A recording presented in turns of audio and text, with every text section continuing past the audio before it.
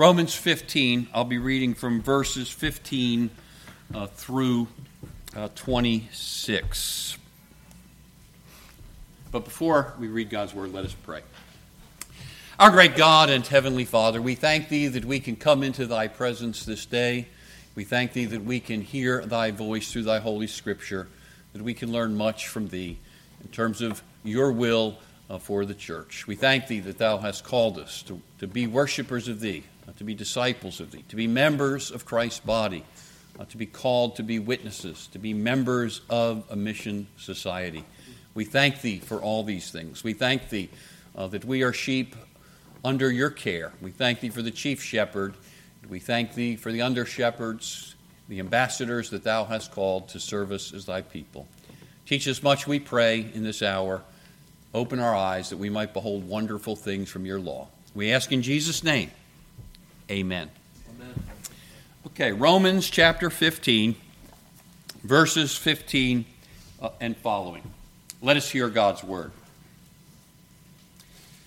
Nevertheless, brethren, I have written the more boldly unto you in some sort, as putting you in mind because of the grace that is given to me of God, that I should be a minister of Jesus Christ to the Gentiles, ministering the gospel of God, that the offering up of the Gentiles might be acceptable, being sanctified by the Holy Ghost.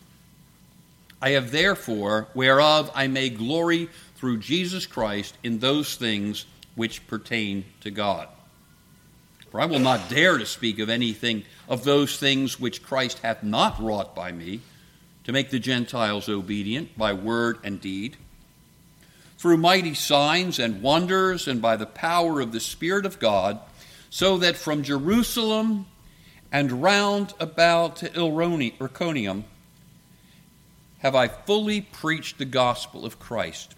Yea, so have I strived to preach the gospel, not where Christ was named, lest I should build upon another man's foundation, but as it is written, to whom he was not spoken of, they shall see, and they that have not heard shall understand.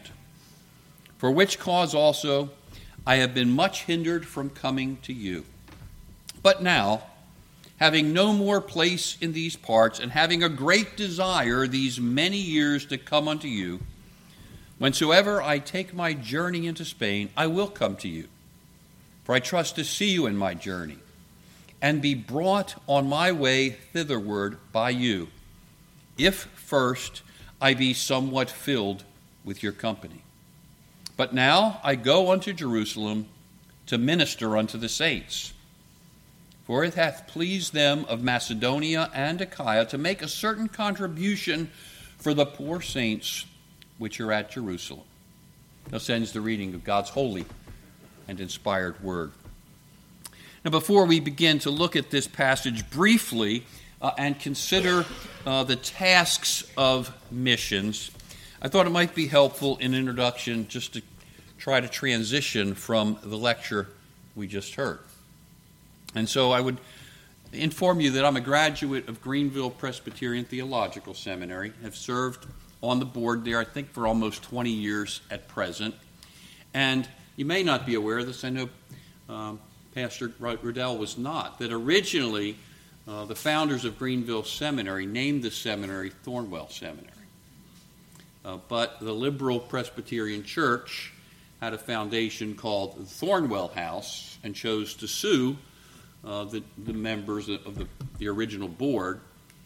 And rather than be distracted with that lawsuit, chose to change the name to Greenville Presbyterian Theological Seminary. But my two primary professors, Dr. Smith, Dr. Morton Smith, and C. Greg Singer, were both great lovers of Thornwell. And so those sections that your pastor mentioned of Volume 4, that was all part of our curriculum and remains part of the curriculum in Greenville. So there are men in the PCA that have graduated from that seminary that still hold the views of your leaders, your elders, deacons, and this congregation. So that's encouraging, and we need to pray in that regard. Let me briefly review what we covered last night. I mentioned that in my studies of missions, I've kind of concluded that there are 6 primary areas or loci of missions which need to be considered when we seek to systematize what the Scripture teaches about missions, evangelism, and missions. We looked at 5 particular areas last night just to highlight some of the things that we need to think about as we seek reform in our own lives and as we think about what would reform look like amongst Reformed churches in this nation. We considered the centrality of church planting. It's very easy to move away from the centrality of church planting in missions work. We looked at the church being the agent and the church as presbytery through committees, but not through boards, as being the agent which church planting is to take place. We considered also then the qualifications of missionaries in general, at least for the majority of those that we would call missionaries, those that would be ministers of the gospel, trained as ministers, with ministerial experience in their own culture before going into another culture to assist in church planting. Then we also considered the motives for missions. They're all fairly clear-cut, but the reality is we can drift in our motives regarding why we do what we do in evangelism and in the mission field. And then lastly, we considered the goals of missions. I did have a few questions from some of you regarding those goals last night, so I just want to make it clear. We certainly think that the 3 selves of Nevius are valid. They are certainly marks of what we want to see. We do want to see self-sustaining, self-propagating, and self-governing indigenous churches, no doubt. But many missionary organizations and agencies today have taken those 3 and added another 3, I said, that are invalid, right? Size, speed, scope, or multiplication. So I wanted to make that clear. I also wanted to suggest that not only are the 3 S's valuable and 3 selves and the 3 S's not, but there are some other goals to church planting, and that is we want to see churches that are healthy like the churches that are sending us. We want them to be concerned that worship is carried out in accordance with God's Word and that preaching is central in that worship. We are concerned about discipleship and Christian education of the whole body of the Lord Jesus Christ. We're concerned about communion of saints or fellowship or community. That is part of what makes a healthy congregation. We don't learn as isolated individuals. We learn together as a community and as we interact with one another. God's ordained it that way. We're members of the body. Each of us is to play our part, our role, our place and station, that the church as a whole might flourish. And so corporate sanctification and individual sanctification coalesce in Ephesians chapter 4. And in that chapter, we still see the centrality of the teaching offices throughout biblical history, and yet we still see the diversity of gift and the place that every member is to play in carrying out the role that they have in the congregation, as well as speaking truth in love to one another. And we also see that the church is to be a witnessing church or self-propagating, and we also understand that that's all to be carried out through under-shepherds that are to serve under the chief shepherd in guiding the corporate congregation, presbyteries, in those matters of worship, discipleship, fellowship, and witness. So now, what I'd like to do is just consider one more major area of thought. And this is still, again, somewhat theoretical. After lunch, we'll get a little bit more practical. But what I want you to recognize, and I'm just kind of giving you a little bit of autobiographical sketch of my journey into the theory of missions and the practice of missions. So at conversion, I was always greatly interested in missions, read many missionary books in my early Christian days as a student at the University of Alabama, but never sensed a call to the gospel ministry in foreign lands. Was interested in serving as a ruling elder, and as asked by a number of people to consider it at the age of 30, I said that I would accept that offer if the congregation, the current elders, were prepared to recommend that let me go to school at Greenville Presbyterian Theological Seminary to get a certificate of ruling elder. So basically, my understanding then, as it is today, is that oftentimes the qualifications and the educational level for ruling elders is relatively low in the church in general. Right? And so oftentimes ruling elders really serve more as deacons, and the minister still runs the show in many so-called Presbyterian churches. So I wanted to study to be a good biblical ruling elder. As I did that after a couple years, Dr. Singer and Dr. Smith both encouraged me to go on and get my Master's of Divinity, and I did, still not thinking I was called to the ministry.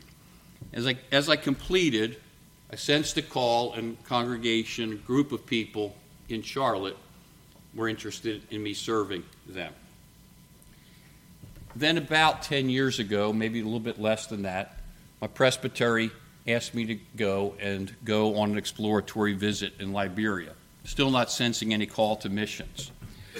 In that time, God both coalesced an inner call as well as an outward call in the presbytery, and now I serve there. But in the meantime, I was studying missions and trying to learn more about all that's been written in missions, what's good, what's bad, what's to be learned from experience, natural revelation, but trying desperately to be more brought into foundational principles from the Scriptures themselves and solid Reformed histories. It's informed by solid biblical Reformed and Presbyterian church history. That's what I've sought to do. But I would say that a passage like Psalm 119, 59, and 60 has been helpful. I thought on my ways and turned my feet unto thy testimonies. I made haste and delayed not to keep thy commandments. So what I would suggest is that putting principles to practice sometimes shows that the principle you thought you understood, you don't understand as well as you did. And it hones your understanding. It refines your theory, and then you go practice again. And so that's why when the Lord allowed me through the presbytery to start this mission work in Liberia, we called it the Liberia Project. I kind of regret calling it that at this point. It seems very clinical and mechanical. It could be viewed as everybody's a project. And to be honest, every now and then as a pastor, sometimes somebody walks through the door and you say, that's 20 years of trouble, I think Ted Donnelly said one time.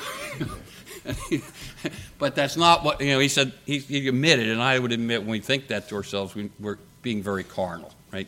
People aren't projects. They are not projects. But my thought at the time was that we were going to do projects. It was going to be a portfolio of efforts, mission efforts there, which would be reevaluated every year through the missions committee, presented to the presbytery, and that those projects would evolve or be unplugged and new projects might be started. So that was the thought, that it's really a portfolio of little works, little things we're doing to try to promote primarily the planting of solidly Reformed and Presbyterian churches in the country of Liberia. So for what that's worth, I hope that helps as we think about practice. So when I began studying, I studied for several years, and then I thought it became clear to me that we were going to need to have men that had an MDiv degree in Liberia. We're going to need indigenous men to graduate ABC and then to go on in theological education and have a Master's of Divinity. It was going to be required for them to be professors at African Bible College so they could teach future ministers, and then it would give them, obviously, what they needed in terms of the educational knowledge, right? And it needed to be more than theological education. It needed to include ministerial training. It needed to include the observation of ministers doing the work of preaching and teaching and leading synods and presbyteries and sessions and deacons' meetings. And then it was going to require someone like that observing them going through those motions and evaluating, critiquing, and then them improving, right? That's the way we would learn any trade today, right? There's a piece of classroom work, but then we've got to watch a master. Then we have to have the master watch us. Sometimes we get so good that we need a new master, humanly speaking, right? My oldest son once took up violin, and he was becoming so good that his first teacher said, Tim and Joy, you need to find another teacher. I recommend the second chair in the Charlotte Orchestra. He's doing some teaching. Here's his number. Please call him. Timothy's got to the point where he needs somebody else. Right? That happens sometimes. But that had to happen. And so it became clear to me I needed to get my doctorate. And so as I thought through it, chose Whitefield. And as I worked out details with Dr. Talbot, my original capstone project was to develop a course of 24 lectures given in Liberia on church planting. I kind of went beyond that after that. But as I thought about what were the tasks of church planting, it became clear to me as I was preparing those lectures, I can't start there. Because in Liberia, you've got a building of a church constituting about 40% of the population are professed believers. But the church looked a lot like most buildings in Liberia, 3 or 4 story buildings. They were teetering. They looked like the Leaning Tower of Pisa. They weren't completely finished off. And maybe some people are living on the bottom floor, but they've never finished enough on the next floors. The foundations weren't built very well. And so we concluded, hey, we got a lot of foundation work to do. And this is foundation repair work. So this is underground, it's dirty, but it's got to be done if the building's not going to fall down. And so that is what we started to think about. And so as I did, I said, I'm going to have to just teach on basic things on church membership. I'm going to have to teach on church leadership. And then I can teach on church planting. So the first 8 lectures I gave were on church membership. We discussed who are church members, professed believers, children of professed believers. Then we talked about concerns of membership interviews, directions for conducting membership interviews. None of these leaders of these churches had any thoughts about these things. Then I had to go over in 2 lectures, what are the fundamental tenets of the faith? What are the kind of questions you should be asking in a membership interview of an adult? Then we discussed briefly the privileges and responsibilities of church members. The church leaders in these churches there in Liberia that had some interest in reforming had to understand these things, so they actually had a valid membership list so they could actually decide who could nominate and elect officers in their churches rather than just the self-appointed chieftain that was the pastor.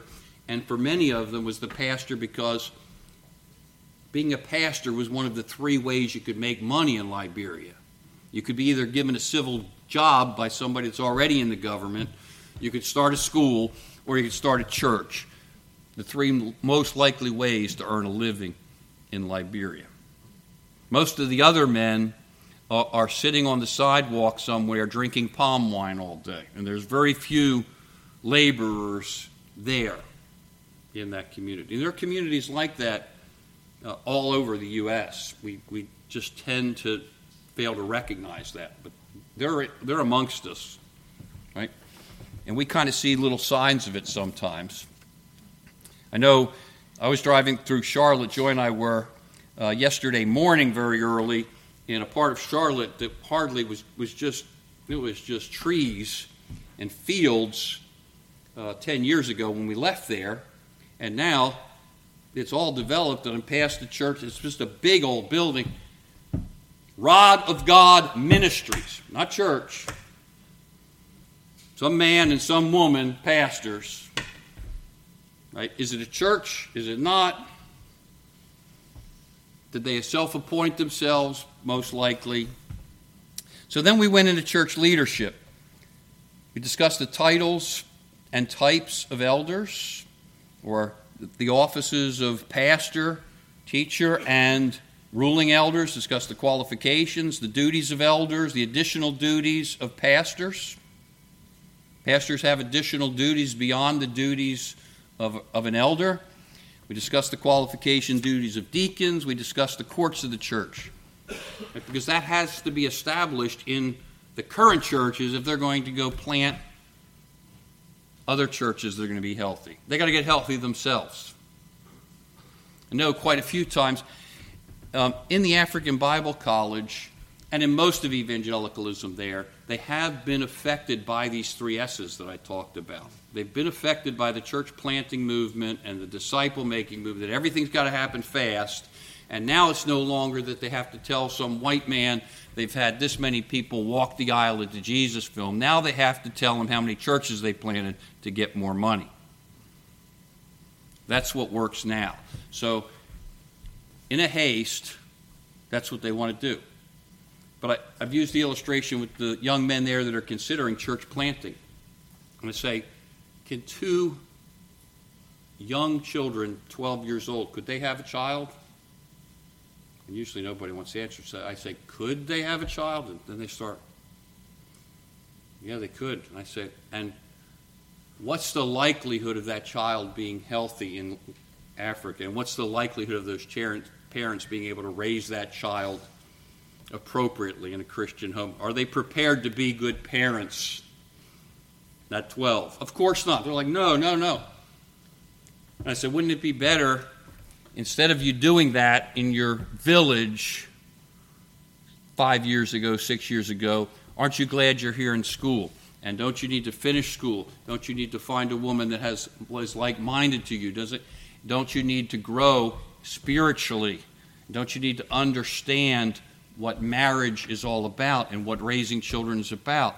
Yes. And then I said, well, why don't you plant churches that way?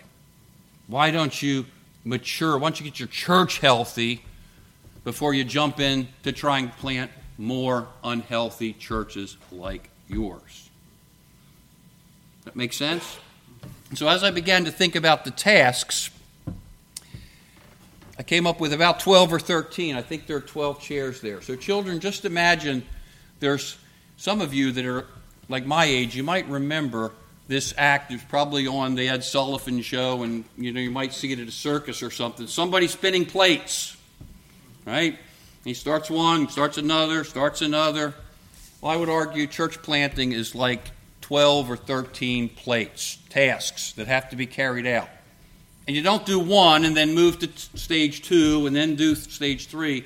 You start one, and when it's going, then you get 2 going. When 2 gets going, you go to 3, then to 4. Then you got to go back to 1. You got to keep the other spinning. Right? So church planting in a total virgin area is you start plate 1. This church was planted. Correct me, right, Pastor? You're the first pastor here. So you kind of started with, you didn't come from a total virgin situation, so you may have had a few of those plates started at the beginning, but you didn't necessarily have all 12 going immediately. But in a virgin situation, you're just starting. And even there, a presbytery's got to think about, where are we going? Are we going to do some exploratory visit? Once we do and we sense, hey, there's something we can do there that God has called us to, and we're fitting a certain place there, then we've got to decide what's involved. Is there language study involved? There's definitely culture study involved. We also have to learn what evangelical churches and Reformed churches are there and what they're doing. Right? We don't appreciate Reformed churches planting churches right around us with not notifying us, not asking us about the individuals involved in that church plant. We don't want to do that in our country, we shouldn't want to do that in another country either.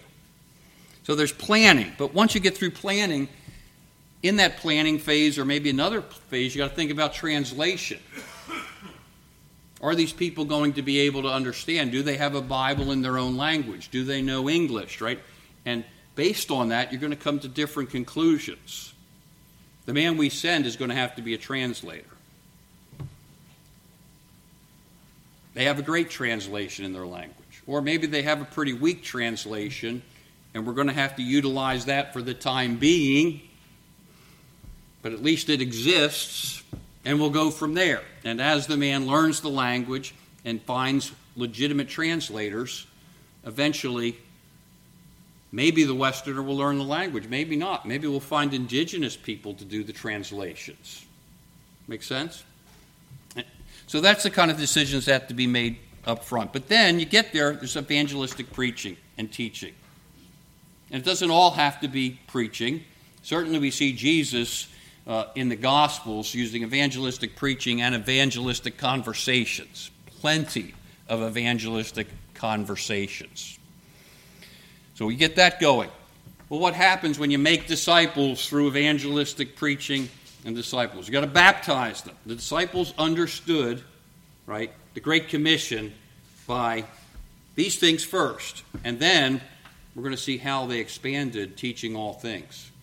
What that looks like. What's that third prong of the Great Commission look like? And I would argue you cannot separate the three prongs of the Great Commission. You can't just do evangelistic preaching and leave people not incorporated into the church. Right? You can't incorporate them in the church and then just not teach them. All three have to be there.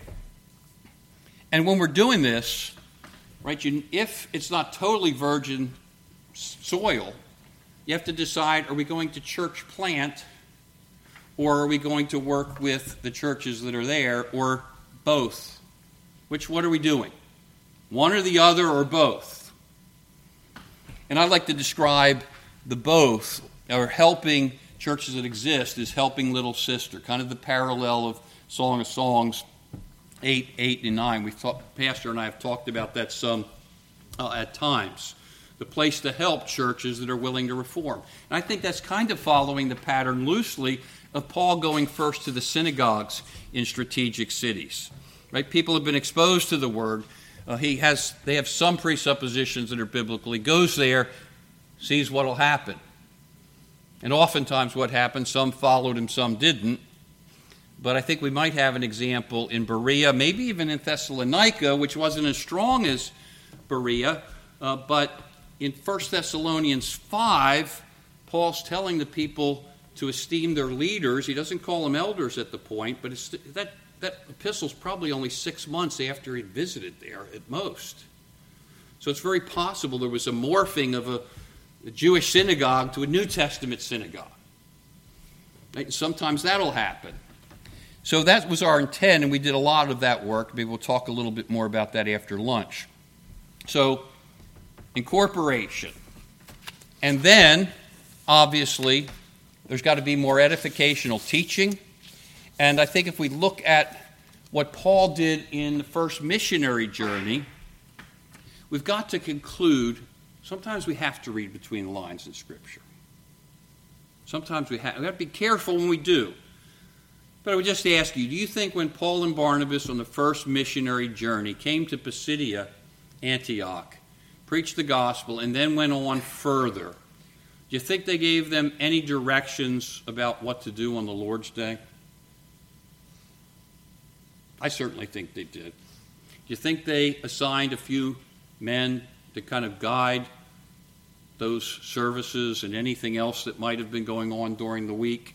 I think the answer is obvious, right? There had to be. And so that instruction has to be given to churches that are now meeting indigenously, where you're not going to leave a Westerner there every week, every day of the week. Then at some point, as you're watching, I would contend in some ways, Paul had certain advantages we don't. Right? Where he was in the first missionary journey, people understood him. He didn't have to have translators. He knew the languages. He knew the culture. We don't have that advantage. We do have an advantage, and we can use technology to an advantage. We can use recorded sermons and books so that somebody in a village that can read well and listen can prepare and then exhort using solid material that's been provided from them to the West. Right? And that's what we've tried to do in church planting situations, until there are qualified men to be able to do it on their own. So having done that, where does Paul go next? After he and Barnabas travel in a clockwise position in the first missionary journey, they then return counterclockwise and come back, and they ordain elders in every place.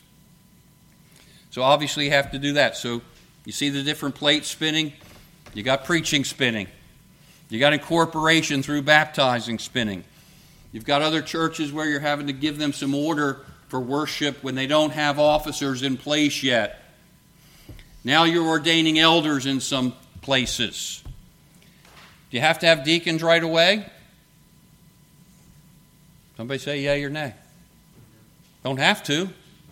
I think there's an example when you compare 1 Timothy 3 and Titus 1, I think it becomes pretty obvious that in an initial planting in Crete, Paul did not think it necessary to have deacons in those congregations immediately. But when he's writing Timothy later in a much larger metropolitan area where there's already churches plural and there's a presbytery at Ephesus, and very likely there may have been a maintaining of a ministerial academy, maybe no longer at the school of Tyrannus, but I can't believe it stopped there. In Acts 19, when we read about Paul's work in Ephesus, it says the whole region heard the word of God. I think that included a man that went down to Colossae and became the pastor there. And I believe there were other churches spread through that area. Right? Some of the churches of Revelation 2 and 3. That's what we have going on there. Ordaining elders, then deacons. And deacon, again, now got another plate, 6 plate going. And does that place necessarily come before ministerial training or after ministerial training, or both at the same time? You're starting to train men for deacons. Now you're starting to think about some elders that are going to be teaching elders eventually in this culture. Does your pastor have all those plates spinning right now? See, sometimes people think missionaries have it hard. I say most missionaries have a lot less plates spinning. It's not any harder taking the gospel to a cross-cultural in a heathen nation than to try to maintain the gospel in a collapsing post-Christian culture. Don't forget that. Don't ever elevate cross-cultural ministers above ministers that God has called to maintain the ground that's been won by the Lord Jesus Christ. Winning new ground isn't necessarily harder than maintaining the ground that's been won. They're both difficult tasks. So ordaining elders, then you're ordaining deacons, your ministerial training, and you're going back and your pastor still wears his shirt with his name and goes to public places and studies and has opportunities to engage in evangelistic. Right? So he could never stop plate 1 from spinning. Now, too many ministers do. I know in our denomination we have some bivocational ministers, and it's very easy to stop plate 1 spinning, but that becomes a problem, doesn't it? If you just think about covenantal evangelism to your children, and then you think you can just neglect evangelism in your community. That's obviously not the way to do it. And obviously, ideally, the minister needs to set the example in these things, right? And the elders. So ministerial training going on. Then, eventually, ordaining pastor teachers. At some point, I think Pastor Todd said 5 offices in Ephesians 4, and we can kind of talk about pastor teacher, but clearly, I would argue, and we may have differences of opinion here, but I think in that in my understanding, you can't be a teacher without being a pastor, but you can be a pastor without being a teacher. In other words, you're called to that office, you're an elder, and you're a pastor, and some pastors are called, not by themselves, but with an internal call and an external call from the presbytery after they've had years of experience and continued to be engaged in education, then at some point their presbyteries authorize them to begin to train the future teaching elders or pastors or ministers. Make sense? You don't take a kid right out of seminary, he's an MDiv, he's only ever watched, artificial session meetings, or he sat in and watched, but he's never actually been in charge, right? He may have had a little scenario in seminary where he acted as though he was the moderator of a presbytery or such. You never experienced it. He's not the guy that needs to be teaching the future ministers yet. But eventually he may be. And eventually at some point, he should be being mentored by one that has been assigned that duty. And as I'm teaching 3 of our men right now, we're and 3 other ministers as well, we're starting to evaluate where are their strengths.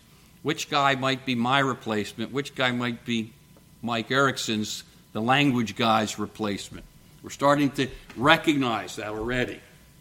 Some people have a tendency to systematics or to historical theology or the languages. But all that's being worked out. It's being worked out in your midst. Then you've got to establish presbyteries. Now you have a second church that has elders that have been ordained. All the while, you're trying to create a relationship from that first church to that second. But at this point, it's still the external presbytery that's coming in and helping the churches. But when there's 2 or 3, you're beginning to seek to morph them into a presbytery, and eventually a presbytery where you don't even have to assist. You never interfere, but you assist for a while until they can do it themselves.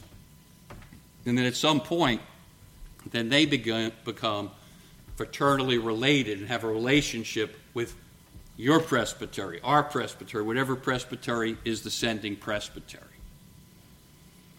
Right? In the midst of all this, we do have to think about the fact that the sending agent is the church generically. It's the presbytery. It's the presbytery by itself or through a committee, if it commissions and commits that work to a committee, that has to report to the presbytery, and the presbytery doesn't rubber stamp what the men on the committee do, but take an intimate engagement because they recognize they're members of a mission society too and have a role to play and ask the tough questions. Right? When all that's happening, then you've got a presbytery, right? And you've got something solid. You've established that. And now you can work together. At some point, it's appropriate for the sending church, the sending presbytery synod, to assist the churches at some point in establishing what I would call secondary ministries. What are they?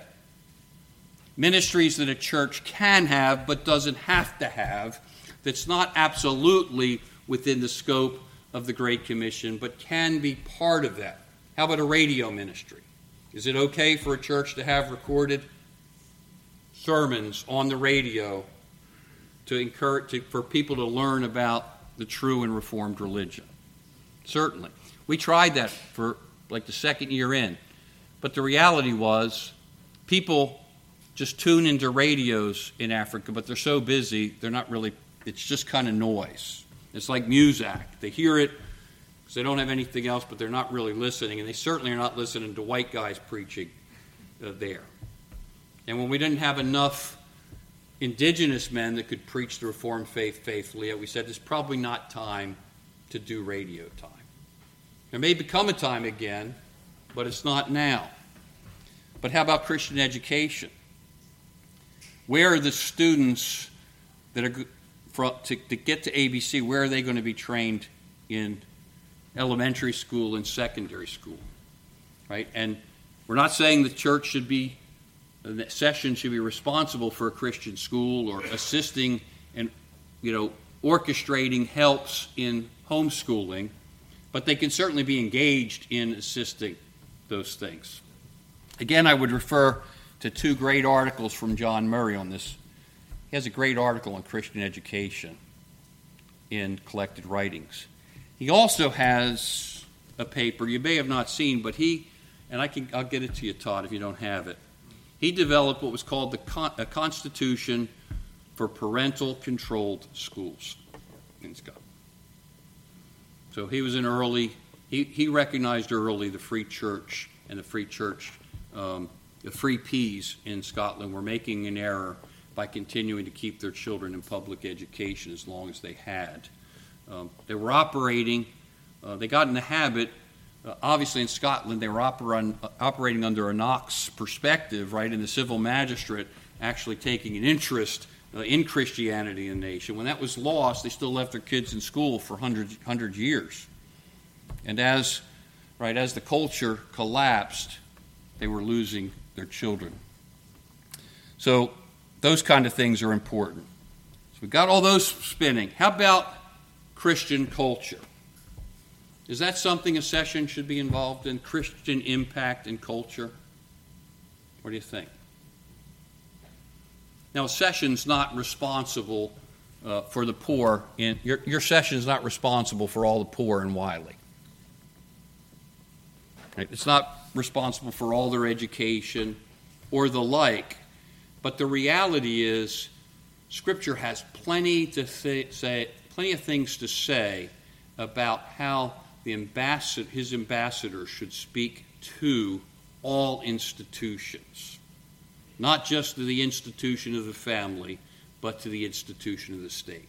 So the church has a place to be God's voice to the state.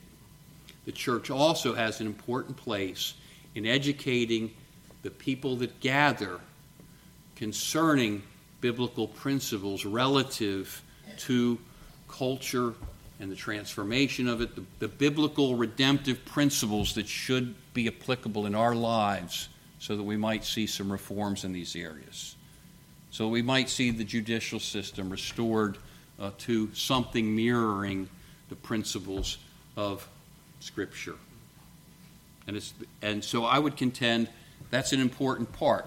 It's not a part that a minister like myself should go in there and start preaching against all the wrongs of the Liberian government.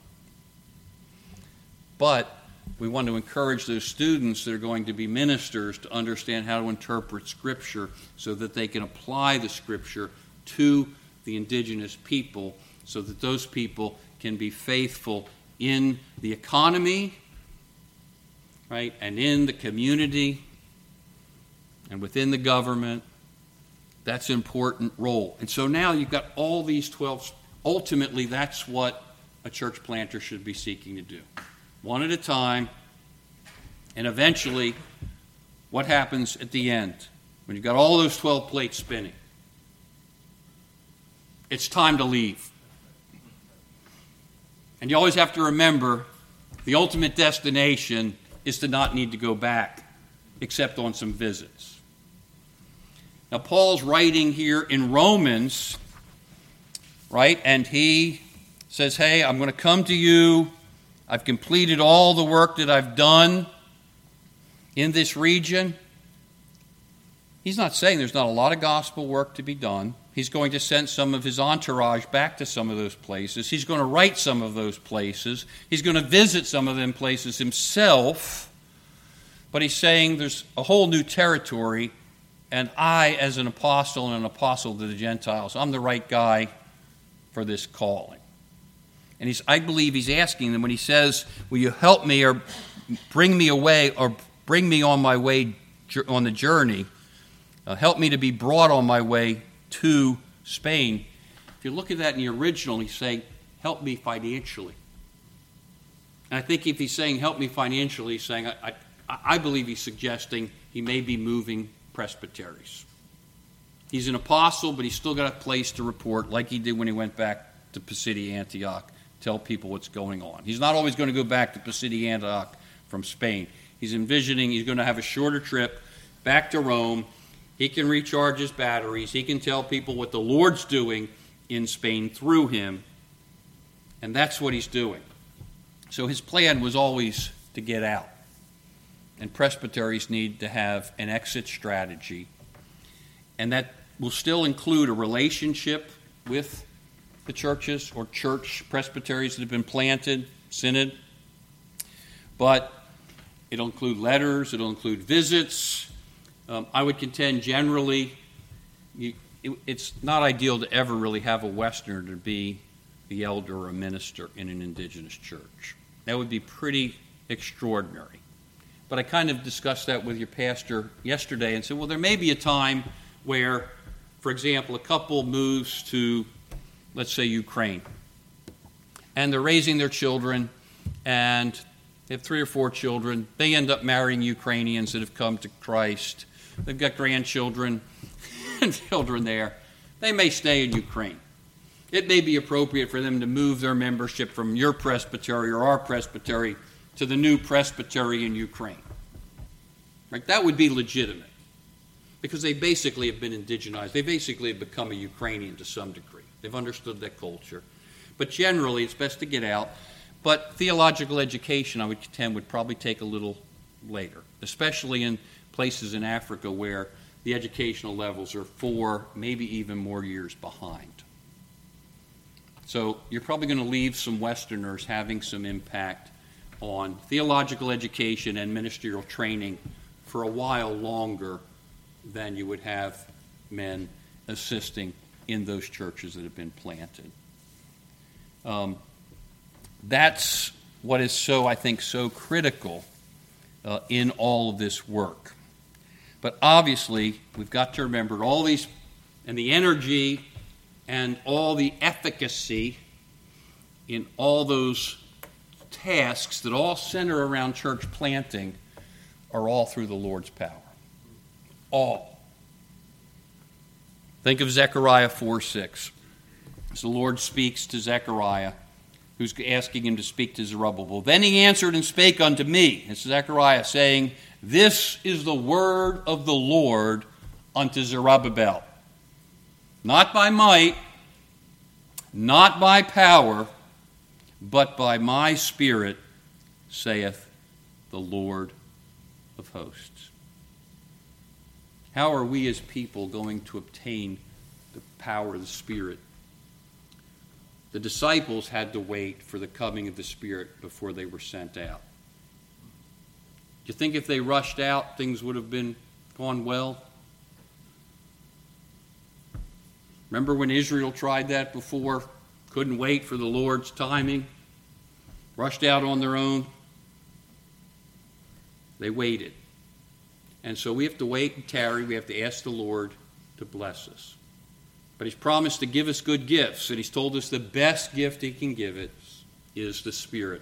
More of his influence in our own personal lives and in the life of our ministries and in the lives and ministries of those that are sent out cross-culturally and those that are engaged in church planting within our own culture. That's what I think is so important. William Carey said, expect great things from God and attempt great things for God. Clearly, when he said expect great things for God, he implied pray for great things for God. He didn't say, just expect things to happen that are great. The power of positive thinking. No. And he said, expect great things for God. He said, ask God for big things. God surprises us. He shocks us, doesn't he? And I don't know. Maybe your pastor knows. I'll have to ask him. Whether we're just entering the 3rd or 4th great Babylonian captivity, or whether we're just about to come out of it. I don't know. There are signs of both. But I know we're in a ditch. I just don't know if we're still going down or if we've reached and we're coming back up. I don't know that. I don't know when the Lord is going to be pleased to engraft ethnic Israel in great numbers. But I know it will happen. And I know when that happens, God will bring in the fullness of the Gentiles. And his knowledge will be spread as the oceans spread. The oceans are spread throughout this world. So let us pray that the Lord would hasten that and hasten the return of his Son, the Lord Jesus Christ. Let's rise for prayer. And would it be appropriate if I pray for the food as well? Great. Let's pray. Our great God and heavenly Father, we thank thee that thou hast drawn us to thyself. We were once not thy sheep, and now we are.